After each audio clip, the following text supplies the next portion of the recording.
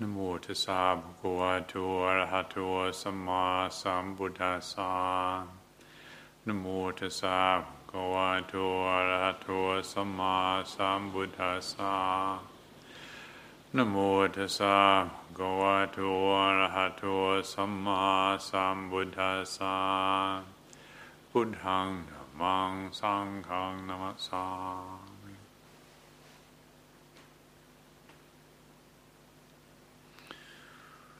I thought this evening I could perhaps speak about how the actions we perform have consequences.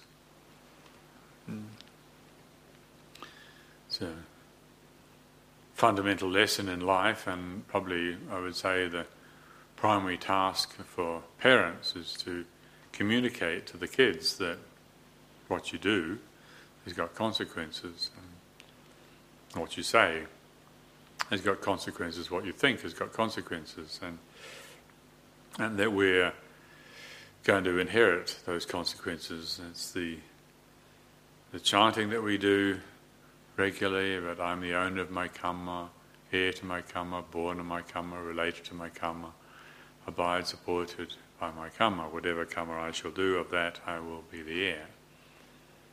And all beings likewise are the owners of their karma. And as a really essential and a fundamental aspect of our spiritual education. And the fact that a lot of people don't have a very good spiritual education means that unfortunately they don't see that there are consequences to their action and get up to all sorts of things that later lead to regret and disappointment. I think the reason this came to my mind this morning was as I was hobbling down the hill with my walking stick in the rain and the autumnal chilly wind and not necessarily feeling sorry for myself, but noticing what it's like with my deteriorating left knee and my pretty hopeless right ankle. And anyway, I got to thinking about 42 years ago when I was a 20-year-old in New Zealand, and I was living on a farm outside of Hamilton with a group of friends, and we were enjoying the freedom to experiment with communal living and having some good times and some not so good times as well. And then remembering distinctly how one morning, it was probably about August, I would have thought, it's like late winter in New Zealand.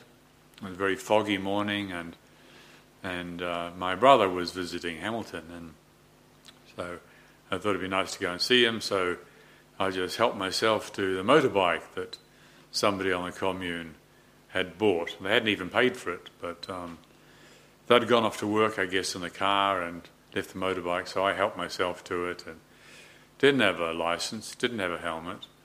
It was the middle of the day, but very thick fog, and I just poodled off along this narrow country road into Hamilton, happily anticipating seeing my brother, but then didn't make it. I turned around a corner and bang, hit this car coming the opposite direction. I regained consciousness on my way into the theatre to have some surgery to patch up the damage to my leg and my foot and my head and so on, my shoulder. And it was just a small thing. It's just like, going into town to see my brother. But the reality was it was heedless and there are consequences. And at the time, I wasn't into thinking about consequences. I was getting up to all sorts of stuff that 20-year-olds tend to get up to, oblivious to the consequences. Now, all of us here are well past 20, but perhaps we still have some habits of heedlessness, and I'm sure we all have. We could all improve in mindfulness and paying attention, wisely reflecting on the consequences of the decisions we make, the decisions to act, the decisions to speak, the decisions to think, and not naively default to thinking it doesn't matter. That's certainly not the way the Buddha taught. The Buddha pointed out that any intentional action of body, speech and mind, any karma will have a consequence, karma vipaka, and we will receive that consequence. So bearing this in mind and recognising that if we do pay attention to the consequence of our actions, well then we just become more responsible people. And also it introduces a sense, an element of modesty to our lives. That when we don't think there are consequences, we can easily suffer from hubris and just plough ahead, unaware of how we might be hurting ourselves or hurting others. Whereas if we do have a decent spiritual education, then we don't believe necessarily in the way things appear to be. Yeah? We prepare ourselves, we address this condition of egoity wisely. And so in Buddhism, the way we do it is we take up the refuges and the precepts. Buddhaṃ saranang gacchāmi, Dhammāṃ saranang gacchāmi, Saṅghāṃ saranang gacchāmi. I go for refuge to the Buddha. That is perfect wisdom, perfect compassion, edgeless awareness. Anything could arise and pass through the Buddha's awareness, the Buddha's field of awareness, without any resistance or any stress, and no suffering as a result.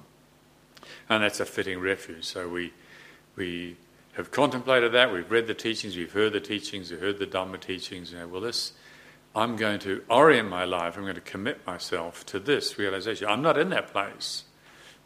My attention falls short of reality all the time. I'm constantly fooled by the way things appear to be. And so as a way of managing this condition, susceptibility to naivety, susceptibility to narcissism actually is the most popular religion these days and the most quickly developing. That is Attaṃ saranang gacchāmi. I go for refuge to myself. My views and opinions are the most important thing. And I'm sure all of us have been through that phase, and certainly a certain degree of narcissism is appropriate at an early stage of development, and not demonising narcissism, but when that's the focus of our life, is that when all of our energy is defined by our narcissism, then we suffer terribly. It's a seriously inadequate way of living. My fixed views and opinions, my desires, my aversions are ultimately important. So a decent spiritual education is essential. It's not just an option. It's like eating a balanced diet is essential. It doesn't matter how clever you are and what superior genes you inherited from your parents if you don't have a good diet. If your diet is missing out on basic elements, then you're in for trouble. And likewise, similarly, it doesn't matter what our genetic inheritance is, our karmic inheritance is, and the good fortune of the environment we live in. If we don't have a good spiritual education, then we are excessively vulnerable to being fooled by the way things appear to be. We take our views and opinions and our preferences far too seriously. And the result of that can, regrettably, often lead to a sense of hopelessness or pessimism. And it's always I find it always a really sad condition to listen to people being pessimistic, as if life was hopeless, and cynicism. Everybody's on the take. Everybody lies. But a pessimistic perspective on life is the natural consequence of heedless thinking.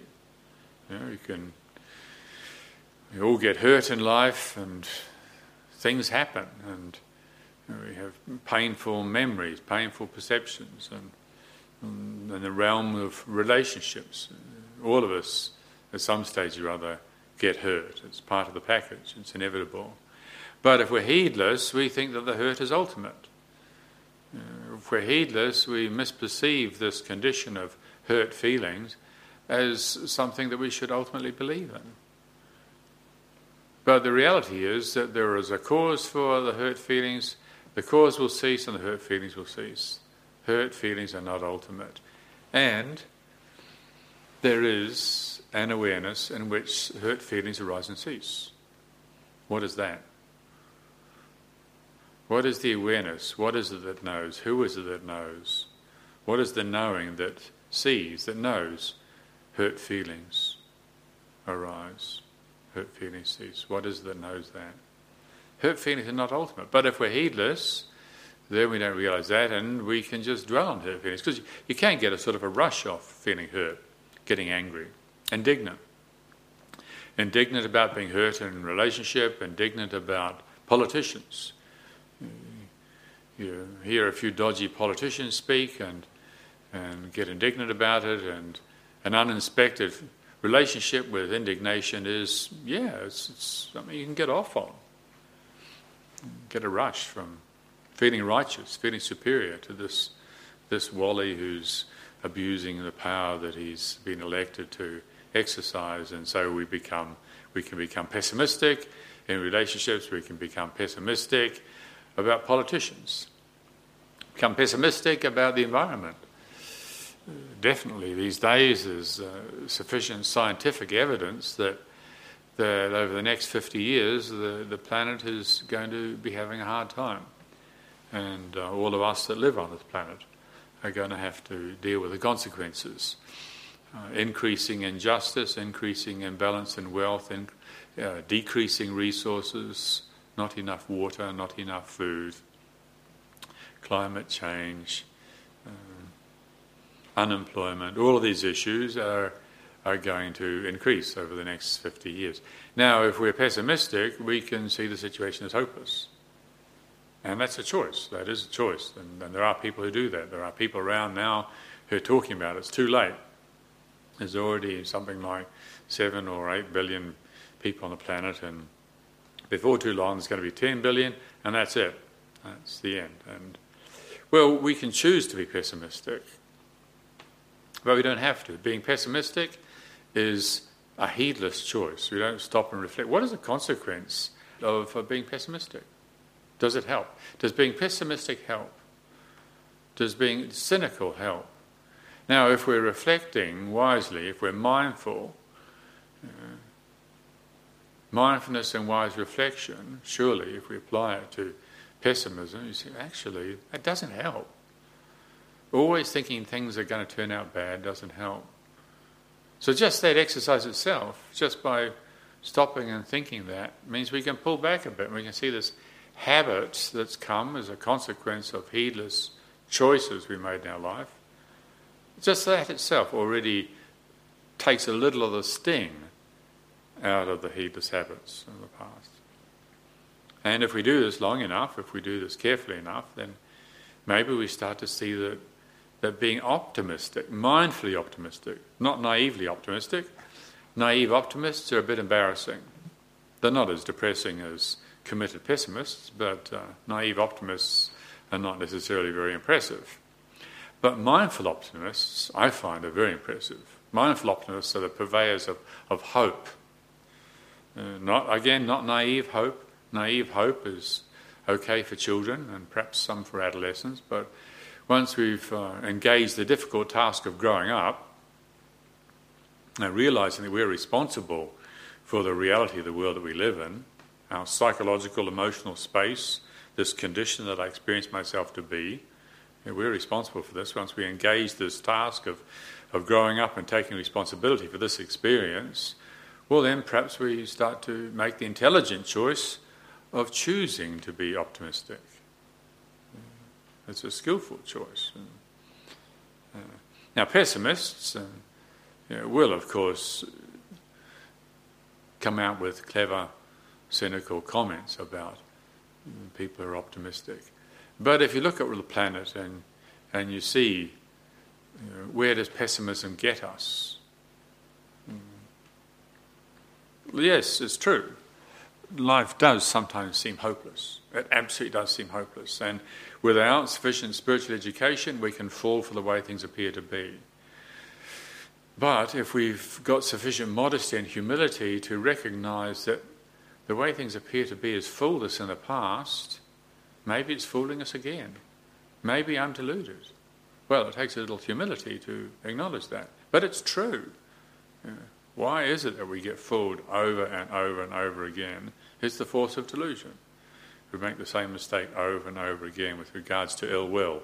We think that following our ill will is going to somehow produce some good. But, as the Buddha said, never by hatred is hatred conquered, but by readiness to love alone. This is eternal law.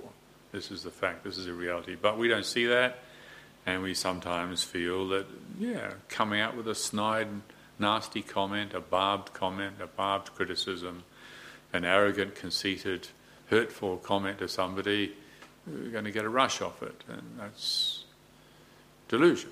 And there are consequences. We can ruin friendship, we can in fact create enemies for life out of such heedlessness. So just because things appear hopeless doesn't mean to say they are. It was only 50 years ago that the blacks didn't even have a vote in America, and now we've got a black president in America. And I remember before that first election when I was really hoping that Obama was going to get elected, and talking to various Americans about it, they said, no, it's not going to happen, can't happen. These are really smart people. These are really together, well-educated, smart Americans who really believed it wouldn't happen. What they didn't factor in, they weren't up to speed with the consequence of the synergy that comes as a result of technology. The mindset of the young people, combined with the effective use of technology, brought about a totally unpredicted result. It was unimaginable. Certainly 50 years ago, the blacks didn't even have a vote. Certainly it was unimaginable. But even a few years ago, it was unimaginable. In Australia, in the 60s in Australia, Aborigine children still couldn't use a public swimming pool. In the 60s, in some places in Australia. It wasn't that long ago in Australia there was a policy to eradicate the whole race. Well, from this perspective, these days we obviously see that that's an utterly unacceptable presumption that you can eradicate a bunch of people that you don't like. I mean, it's unthinkable. But it happened. Yeah. So things can appear impossible, intolerable, change can appear unimaginable, but if we choose to believe it, that's a choice we make. And often I'm suggesting when it's coming from a lack of wisdom, lack of mindfulness, a lack of wise reflection, then it's a heedless choice. We don't have to make it. We can inhibit that choice. Like, it really appears this way. It really appears this way, but I don't know that it is this way. We're allowed to feel that it really appears this way. Like you want something, you're allowed to feel wanting. It's not like we're not allowed to feel it. Again, if we're heedless, then we're still following the conditioning that we were given by those who are perhaps not committed to awareness and wisdom, and so we feel like I'm not allowed to feel that feeling, I'm not allowed to have desires, not allowed to have ill will. We're allowed to feel these things, it's becoming them. That's the problem.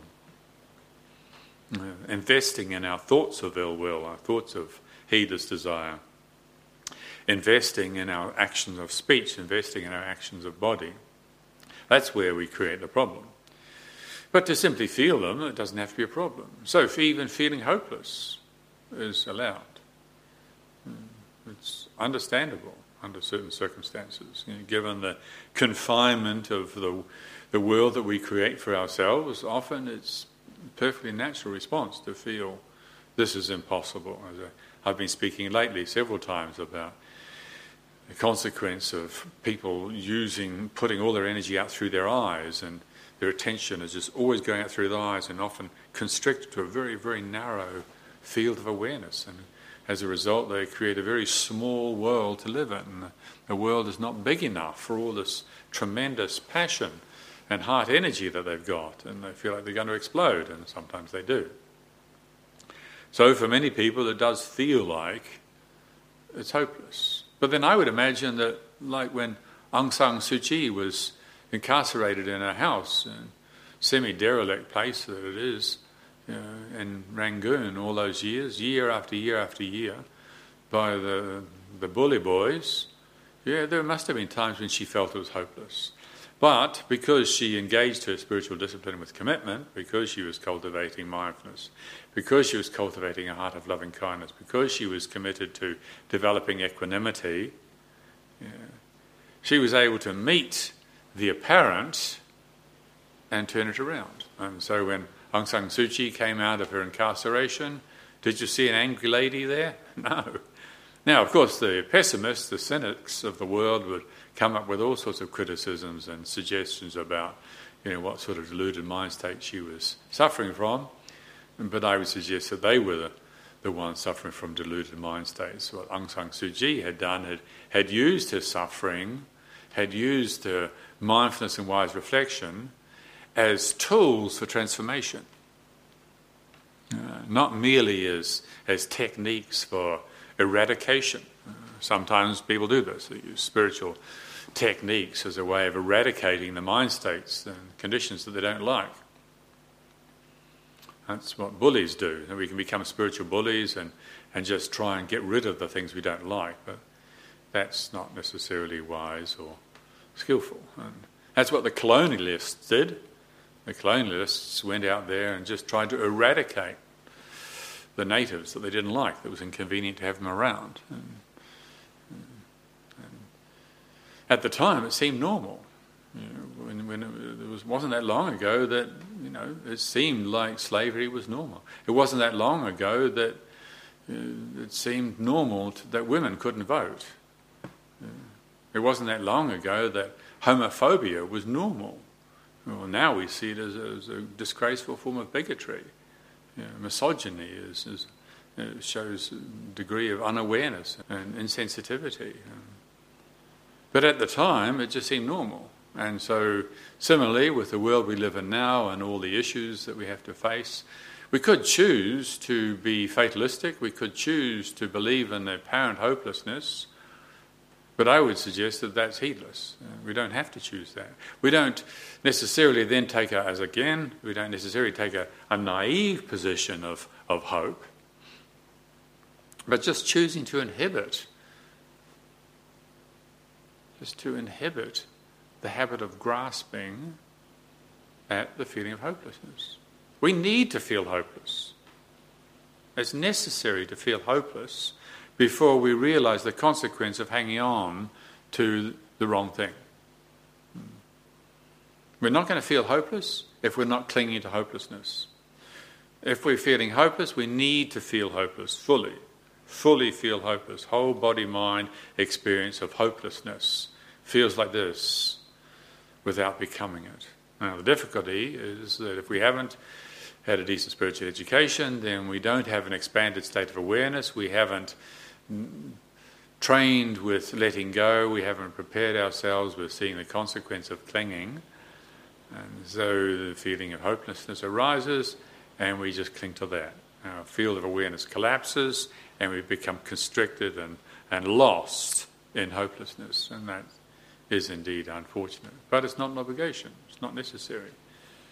It's a heedless choice for which we will suffer the consequences. But the good news is that even when we're suffering the consequences of our past heedlessness, if we apply ourselves, if we bring this contemplation inwardly, if we can see how these principles apply outwardly in the world, well, if we bring this contemplation inwardly and we start to examine these feelings of obligation that we have, like that I'm going to suffer, that I'm hopeless, that I can't develop my meditation.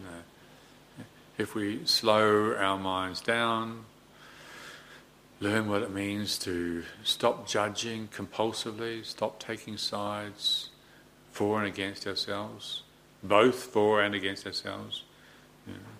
Maybe we see the painful consequences of taking a position against ourselves, but we haven't yet seen the consequences of taking a position for ourselves. Both are a mistake, and both are not an obligation. Both are a choice. But if we've examined the consequence of taking a position for our views and opinions of ourselves, and the world. We've examined the consequences of taking position against ourselves and the world. And we see, well, there is something that's observing this whole process. There is awareness. There is this knowingness. What's that? If we have a feeling for falling back into that, into simply being aware, just knowing, trusting in the power of awareness itself, even saying that to ourselves when something is challenging us, trusting in awareness, trusting in just knowing, whole body, mind, just knowing, really feels this, really feel like I want to thump this person. Yep, really feels this way. Allowing ourselves to feel it, but not becoming it. We're not denying it, we're not pushing down, and we're not indulging in it. We're allowing it to burn itself out. It takes a certain strength of awareness and careful consideration so that we're not fooled, we're not pulled into the old conditioned reactivity.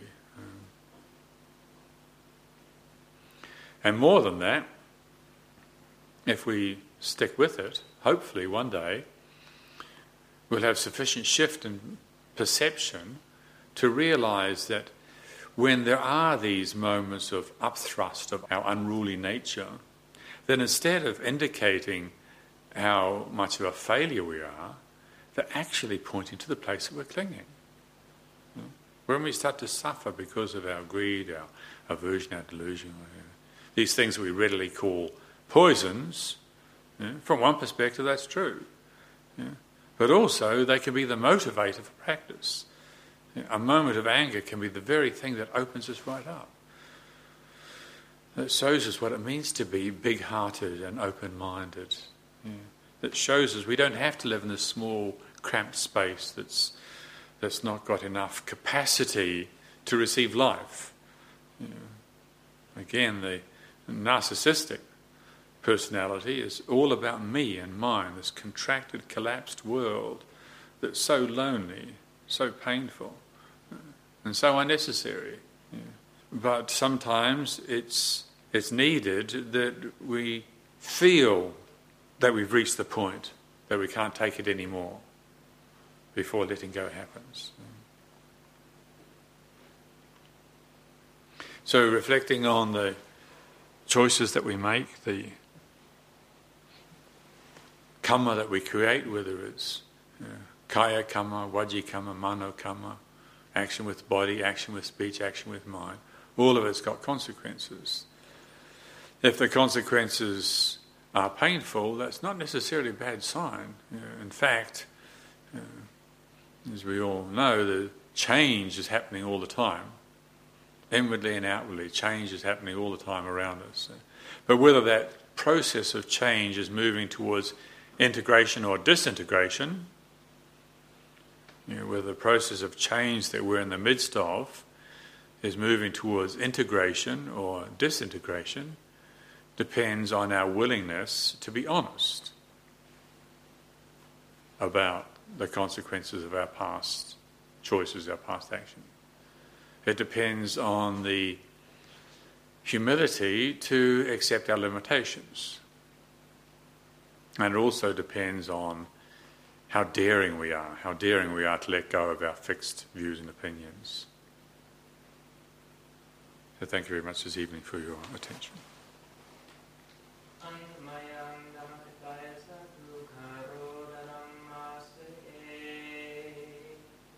Sadhu, sadhu, sadhu.